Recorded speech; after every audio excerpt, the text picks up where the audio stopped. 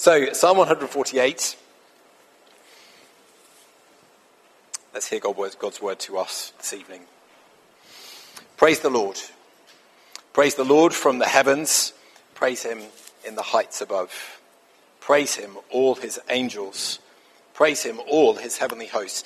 Praise him, sun and moon. Praise him, all you shining stars.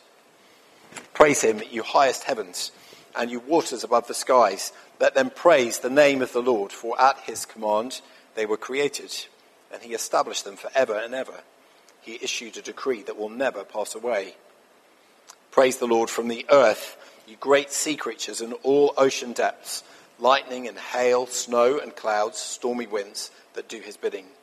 You mountains and all hills, fruit trees and all cedars, wild animals and all cattle, small creatures and flying birds, kings of the earth and all nations, you princes and all rulers on earth, young men and women, old men and children. Let them praise the name of the Lord, for his name alone is exalted. His splendor is above the earth and the heavens, and he has raised up for his people a horn, the praise of all his faithful servants, of Israel, the people close to his heart. Praise the Lord. Let's pray together as we begin. Heavenly Father, we're so grateful to you for your word, and we pray that just as you caused it to be written here in this majestic psalm, we pray that you might also bless us with your Spirit to receive it. We pray that you would draw near to us with each of the individual circumstances that we bring, things that concern us, and as we lay those at your feet now, we pray that you would give us both attention to what the Bible says, but also minister to those circumstances and provide for us and feed us so that we might serve you and be a blessing to those who surround us in the week ahead. And we ask all these things for Jesus' sake. Amen. All right. So, our sermon this evening is a sermon about praise. It's a sermon about praising God, what it means to praise him. It's a sermon about praise as a universal obligation. A sermon showing us that every part of the created world owes thanks and honour to God as its maker and as its sustainer. And I hope it will help each one of us then find our place and continue to discover our place as praisers within that larger infrastructure that God's made. But also this is going to be a sermon about how to read the Bible. It's going to be a kind of practical how-to guide, because the psalm that we read turns out to be more than just a summons to praise. As we go along, we're going to discover it's a summons to include one thing in particular in our praises, even to enthrone that thing at the very centre of our praises. And the way we're going to find out what that thing is by paying very careful attention to the way the psalmist writes. You see, what he gives us here is more than just a list of bullet points. It's more than just a kind of grab bag of facts about God and who he is, designed to stimulate us to thankfulness and admiration. The psalm is carefully structured to point us in one quite specific direction. And its message for us, the thing that it would have us take hold of and take home with us and integrate into our devotion in the week ahead, is carried by the structure of the psalm just as much as it's carried by the individual words on the page. So it's going to be a sermon about praise. It's going to be a sermon about how to read a psalm like this. And God willing, when we put those pieces together at the end, we're going to find that it's a sermon about Christ. You see, Christ is the destination that this psalm is ultimately going to point us towards. And it's my prayer that as we follow in the psalmist's footsteps, we'll find ourselves led to Christ, that we'll be given a new appreciation of who he is and his significance in the larger story that God is writing into our world. Okay? Microphone catastrophe already. At least it was a well-timed microphone catastrophe just after my introduction.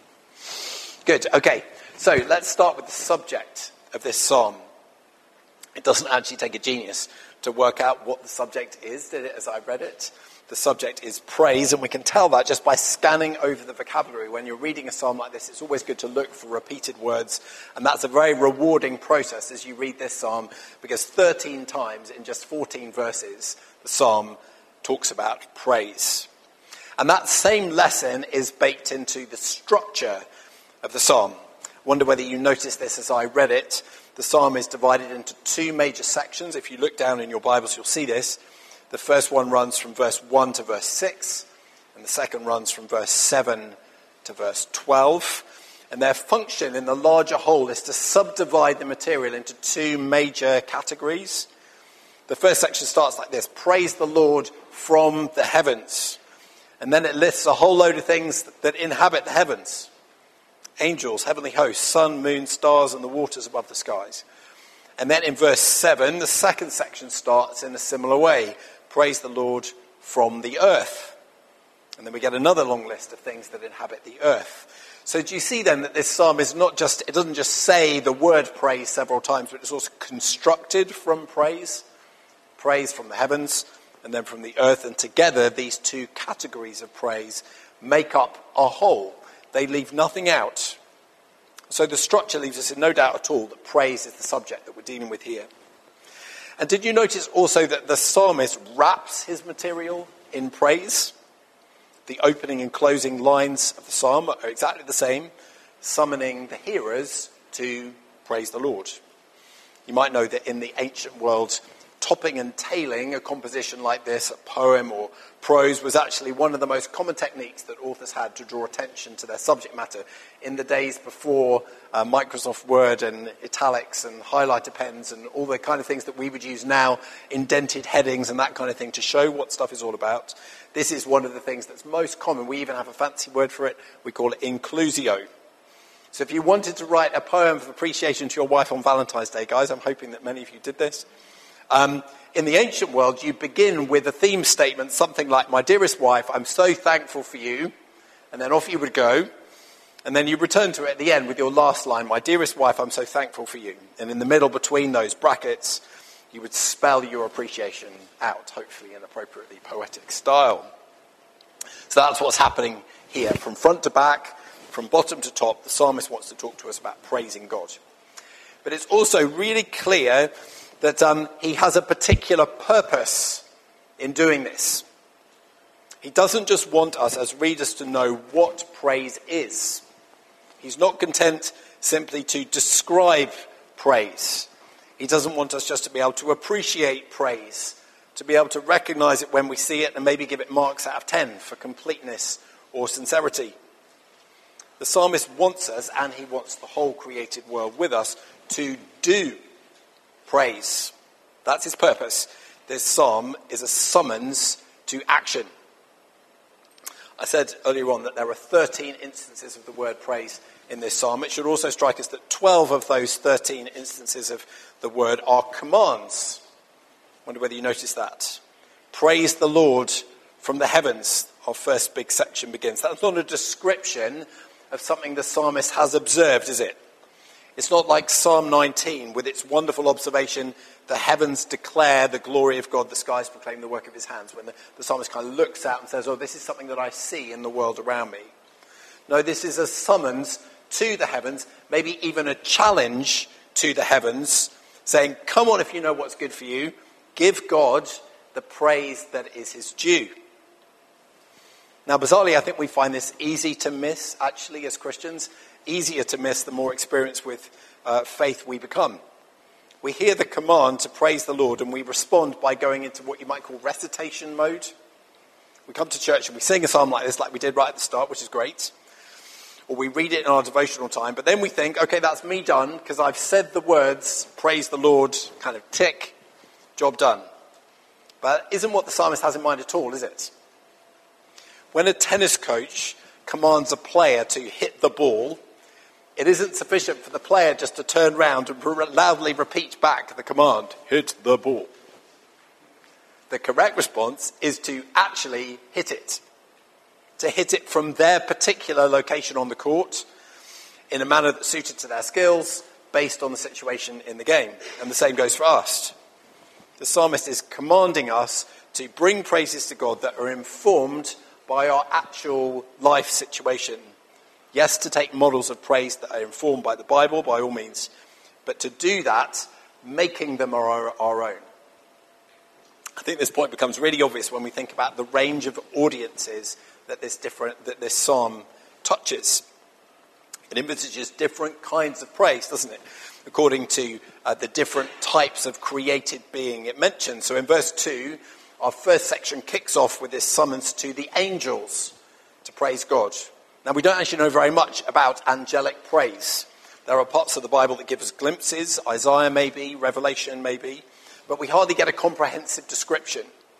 Whatever it involves, though, for angels to praise the Lord wholeheartedly, we can be sure that it's different from the kind of praise that shows up in our psalmist's second major section.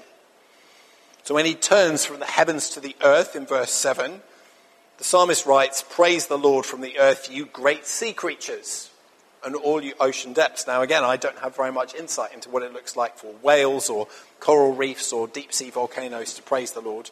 But I think we can be sure that whatever it involves, it's different from what the angels do, right?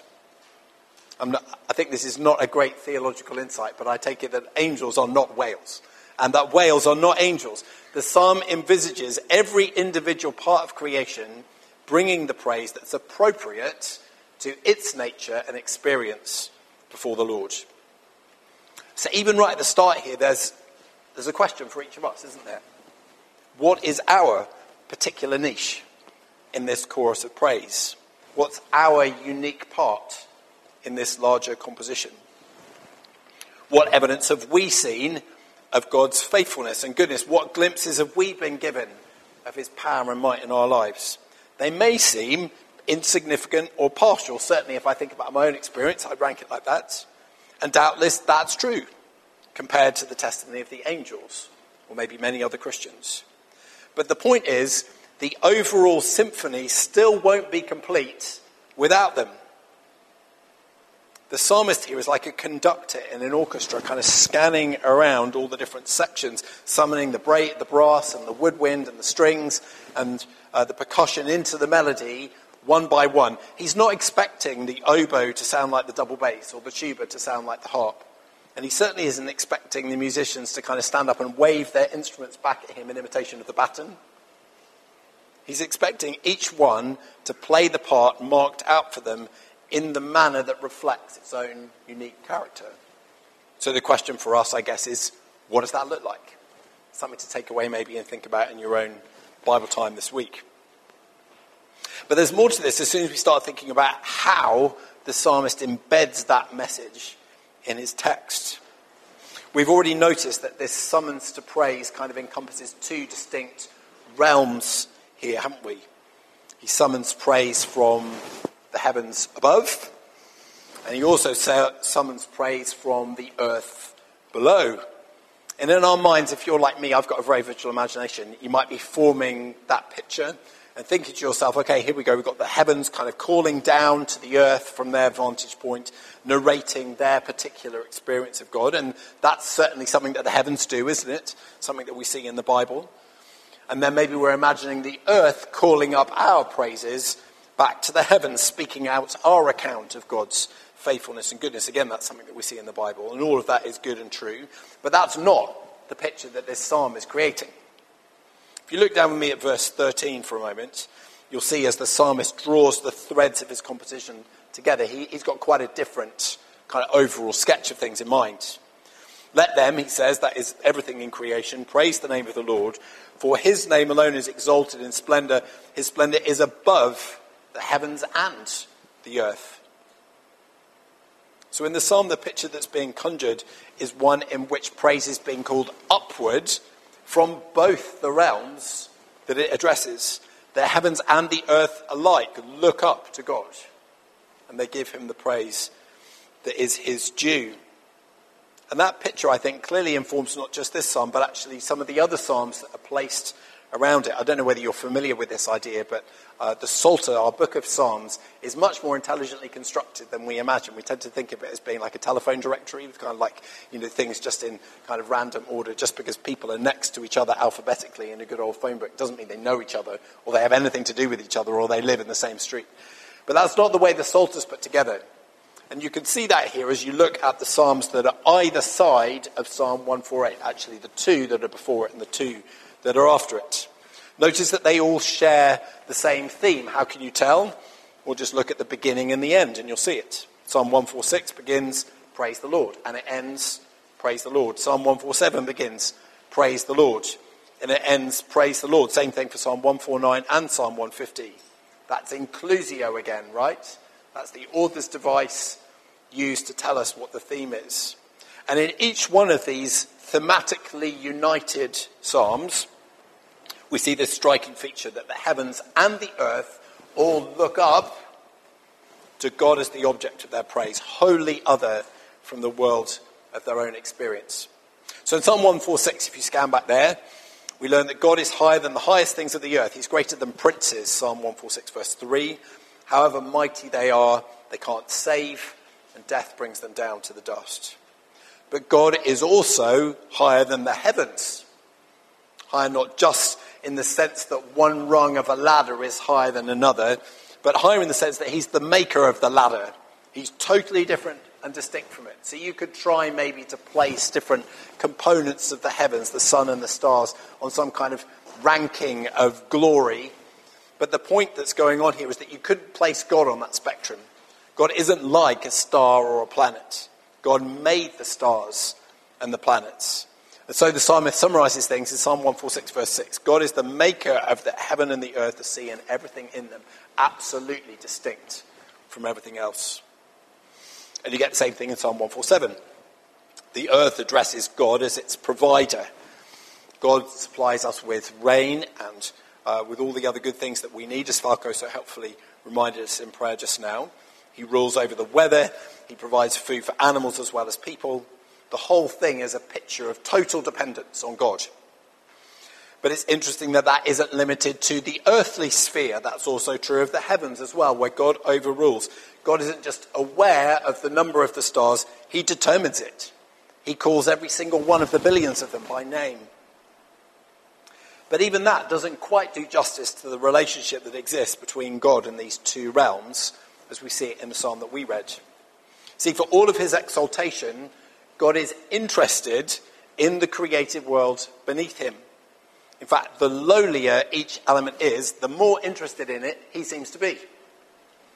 So in Psalm 148, we're told that God is interested in angels and the heavenly hosts and the vast structures of the cosmos, galaxies and black holes and goodness knows what else. But the psalmist can't also resist telling us that God is interested in mountains and hills and the trees that grow on them and the birds that nest in them. He's interested in cattle, but also small creatures. He's interested in men and women, but also young people and children.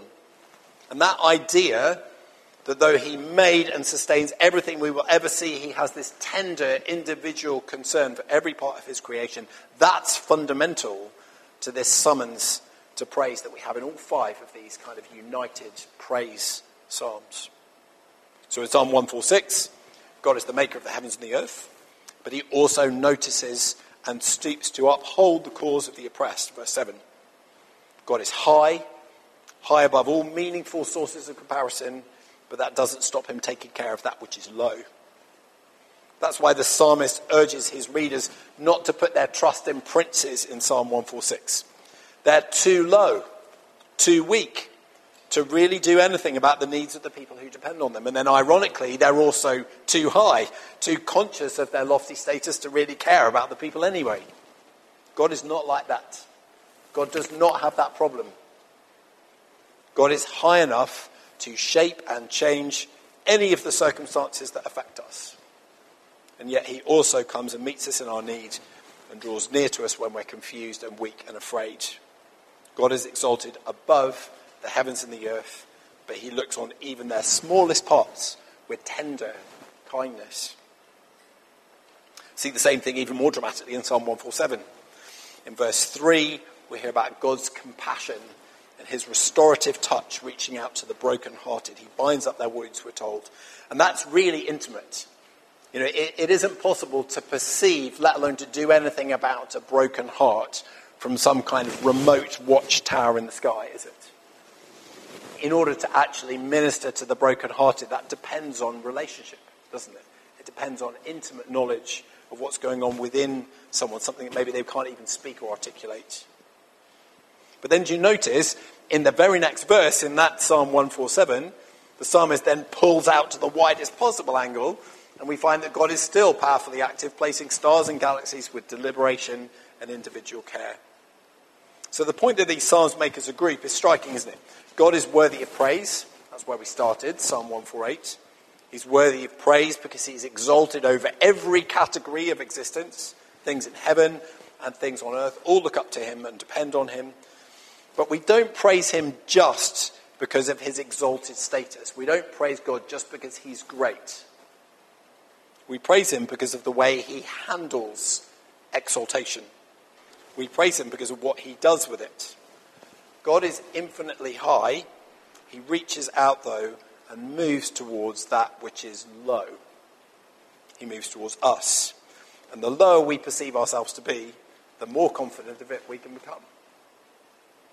And there's more here, of course, if we read forward in this group of united psalms, Psalm 149 and 150.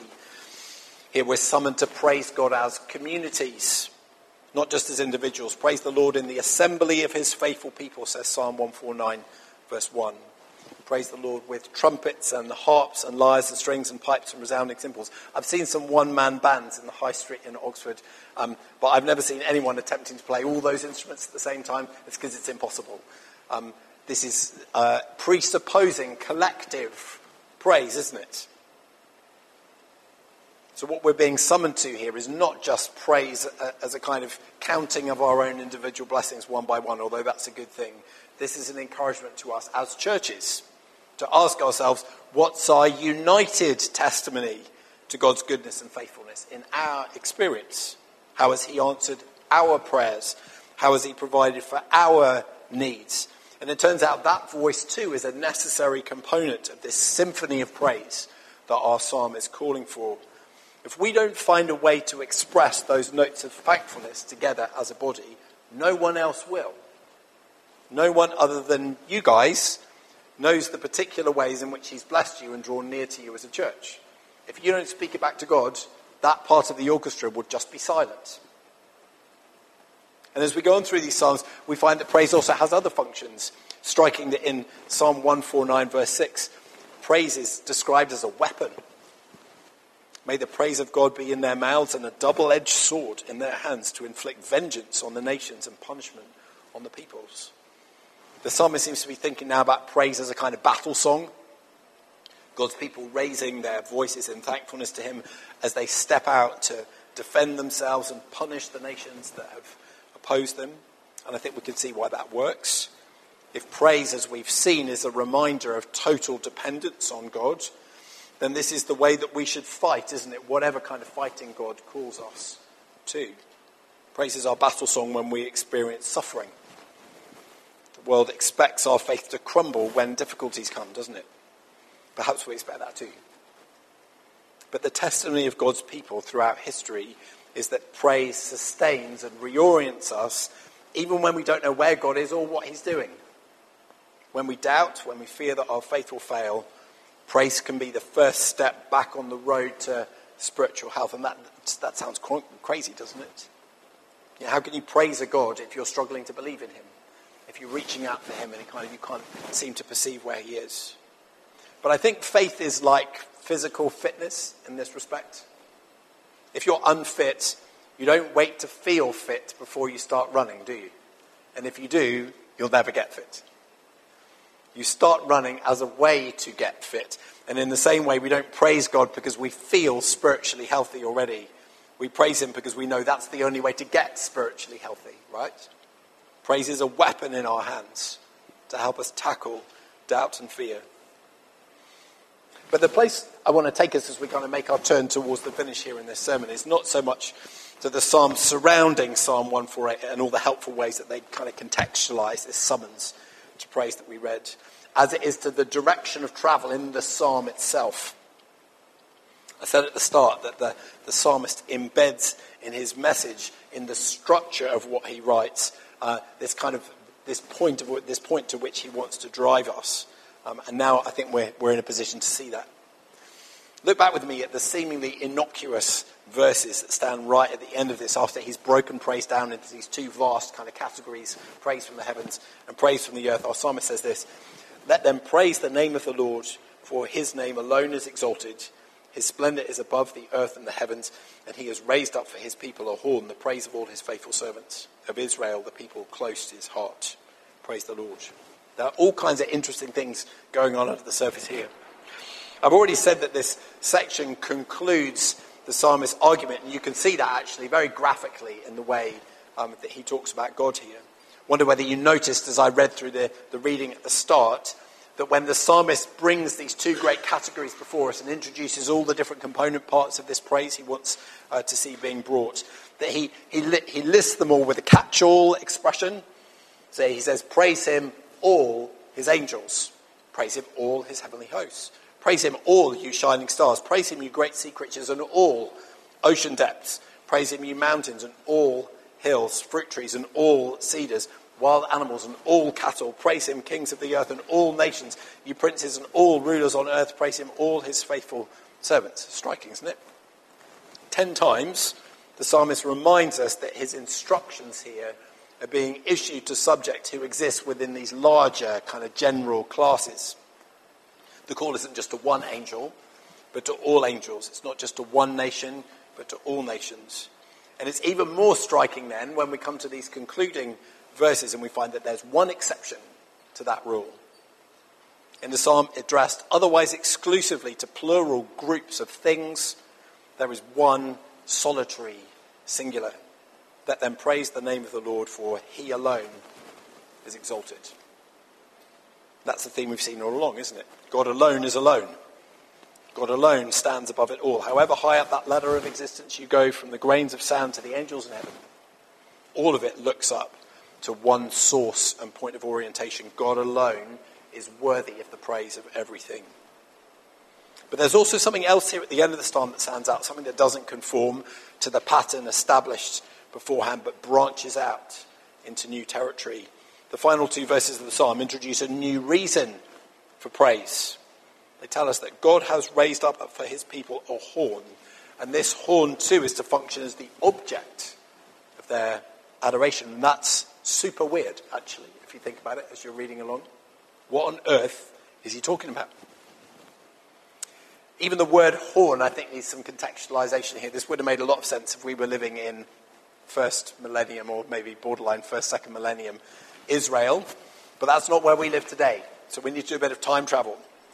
To us, it just sounds kind of strange and unfamiliar. So let's take a whistle-stop tour now of other places where horns crop up in the Psalms, just so we get a sense of what's going on here in the minds of the original readers. If you jump back, you don't have to follow all these links, but if you jump back to Psalm 18, verse 2, horns appear alongside a host of other images that are designed to capture the strength of God and the protection that he provides for us.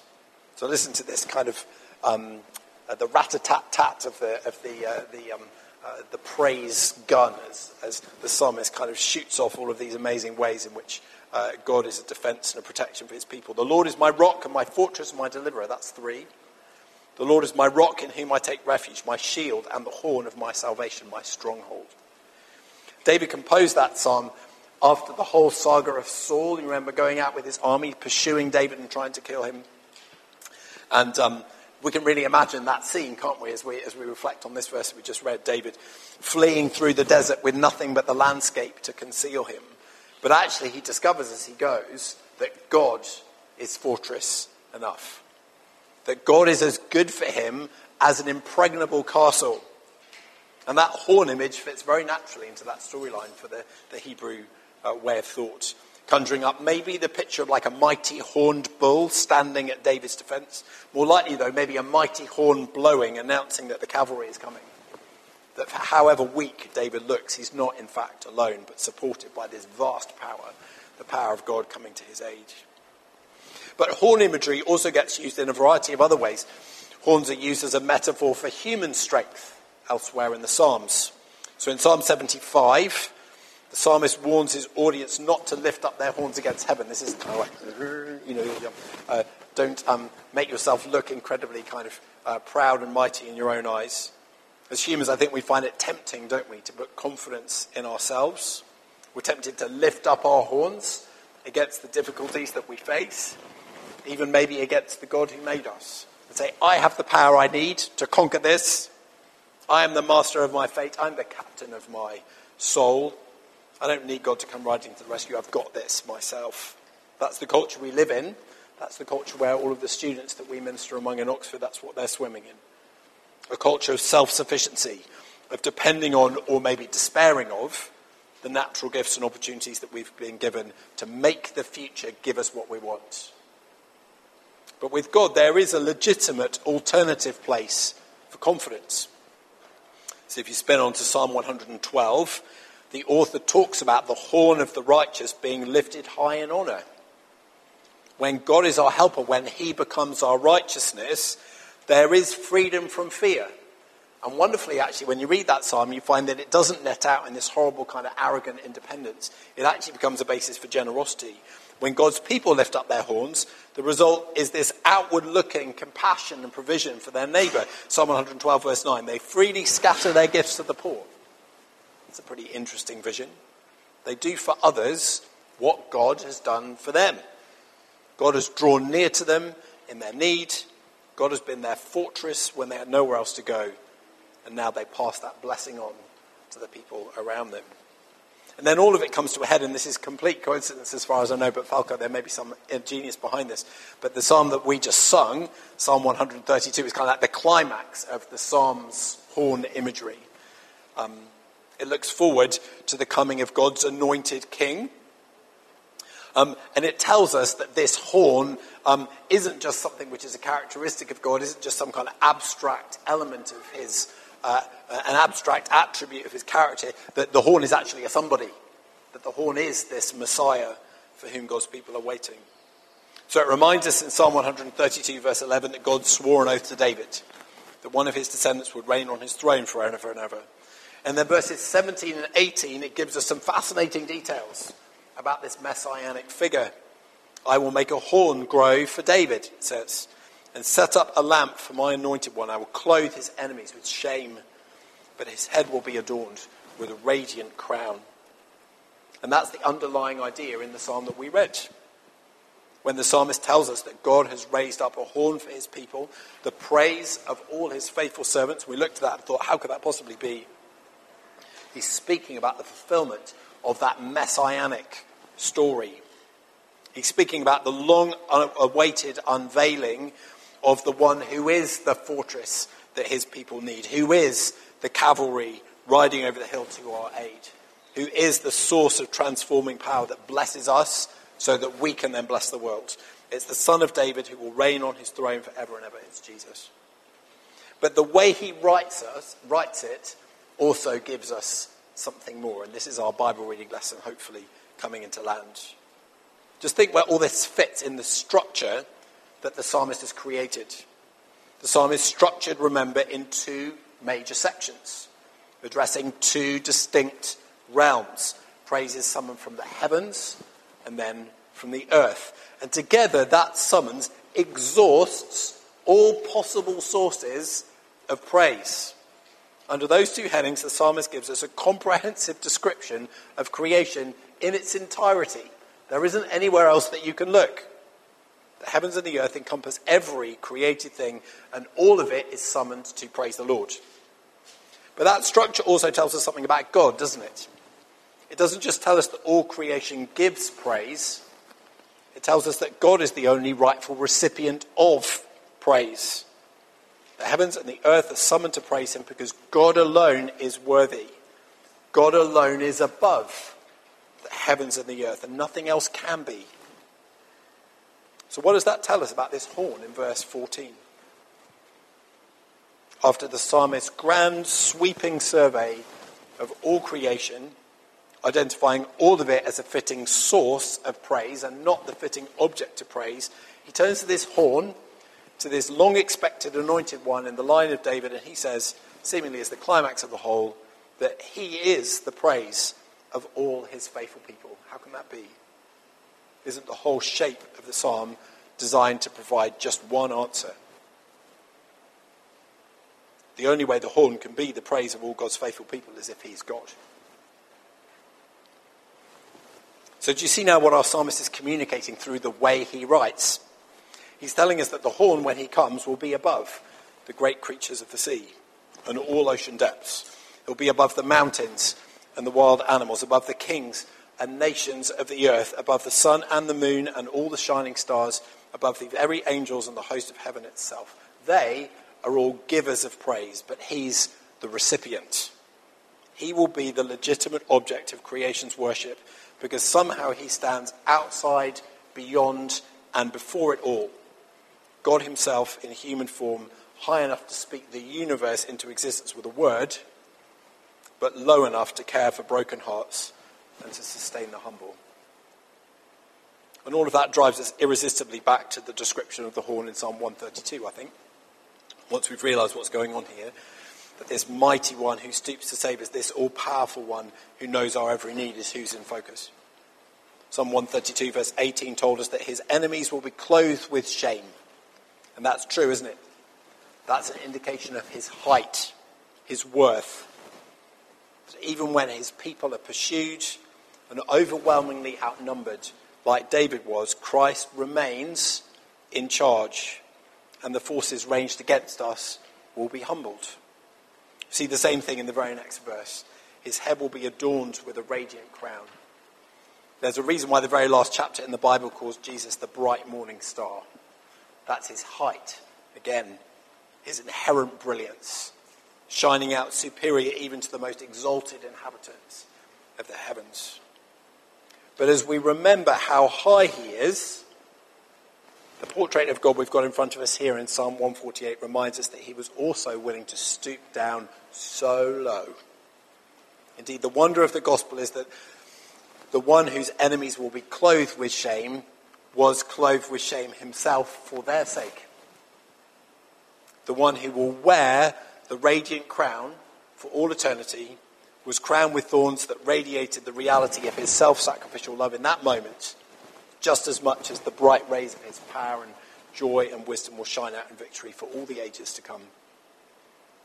The heavens and the earth unite in lifting their praise upward to God, to Father, Son, and Holy Spirit, not just because they alone are worthy, but because when human beings defied him and blamed him for the wreckage that they themselves had caused, God raised up for his people a horn, the praise of all his faithful servants, who took the lowest possible place that our horns might be lifted high in righteousness and in worship and in service to our neighbours for all eternity.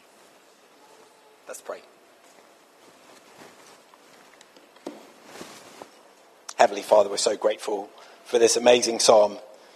The Old Testament is full of these glimpses, full of these hints that you were going to do something just completely mind-boggling in the end. You give us pictures, people, places, images, the nation of Israel, all leading towards some kind of grand consummation. And yet written into it all, as we found here in the details of this psalm, is the promise that it won't just be a David, it won't just be a Jerusalem, it won't just be a nation of Israel that you restore, but that you yourself will one day enter the drama, that you yourself will one day step onto the stage that you have made, and that the one who is the legitimate object of the praise of the endless stars and galaxies of the heavens will come and stoop so low in order to redeem every child, in order to reach out to even the tiniest details of this creation. We wonder that that is who you are and worship you. We lift to you our praise. We respond to that summons. And we lift back to you not just a generic praise the Lord, but for each of our own experience of your goodness. We give you our thanks. In Jesus' name. Amen.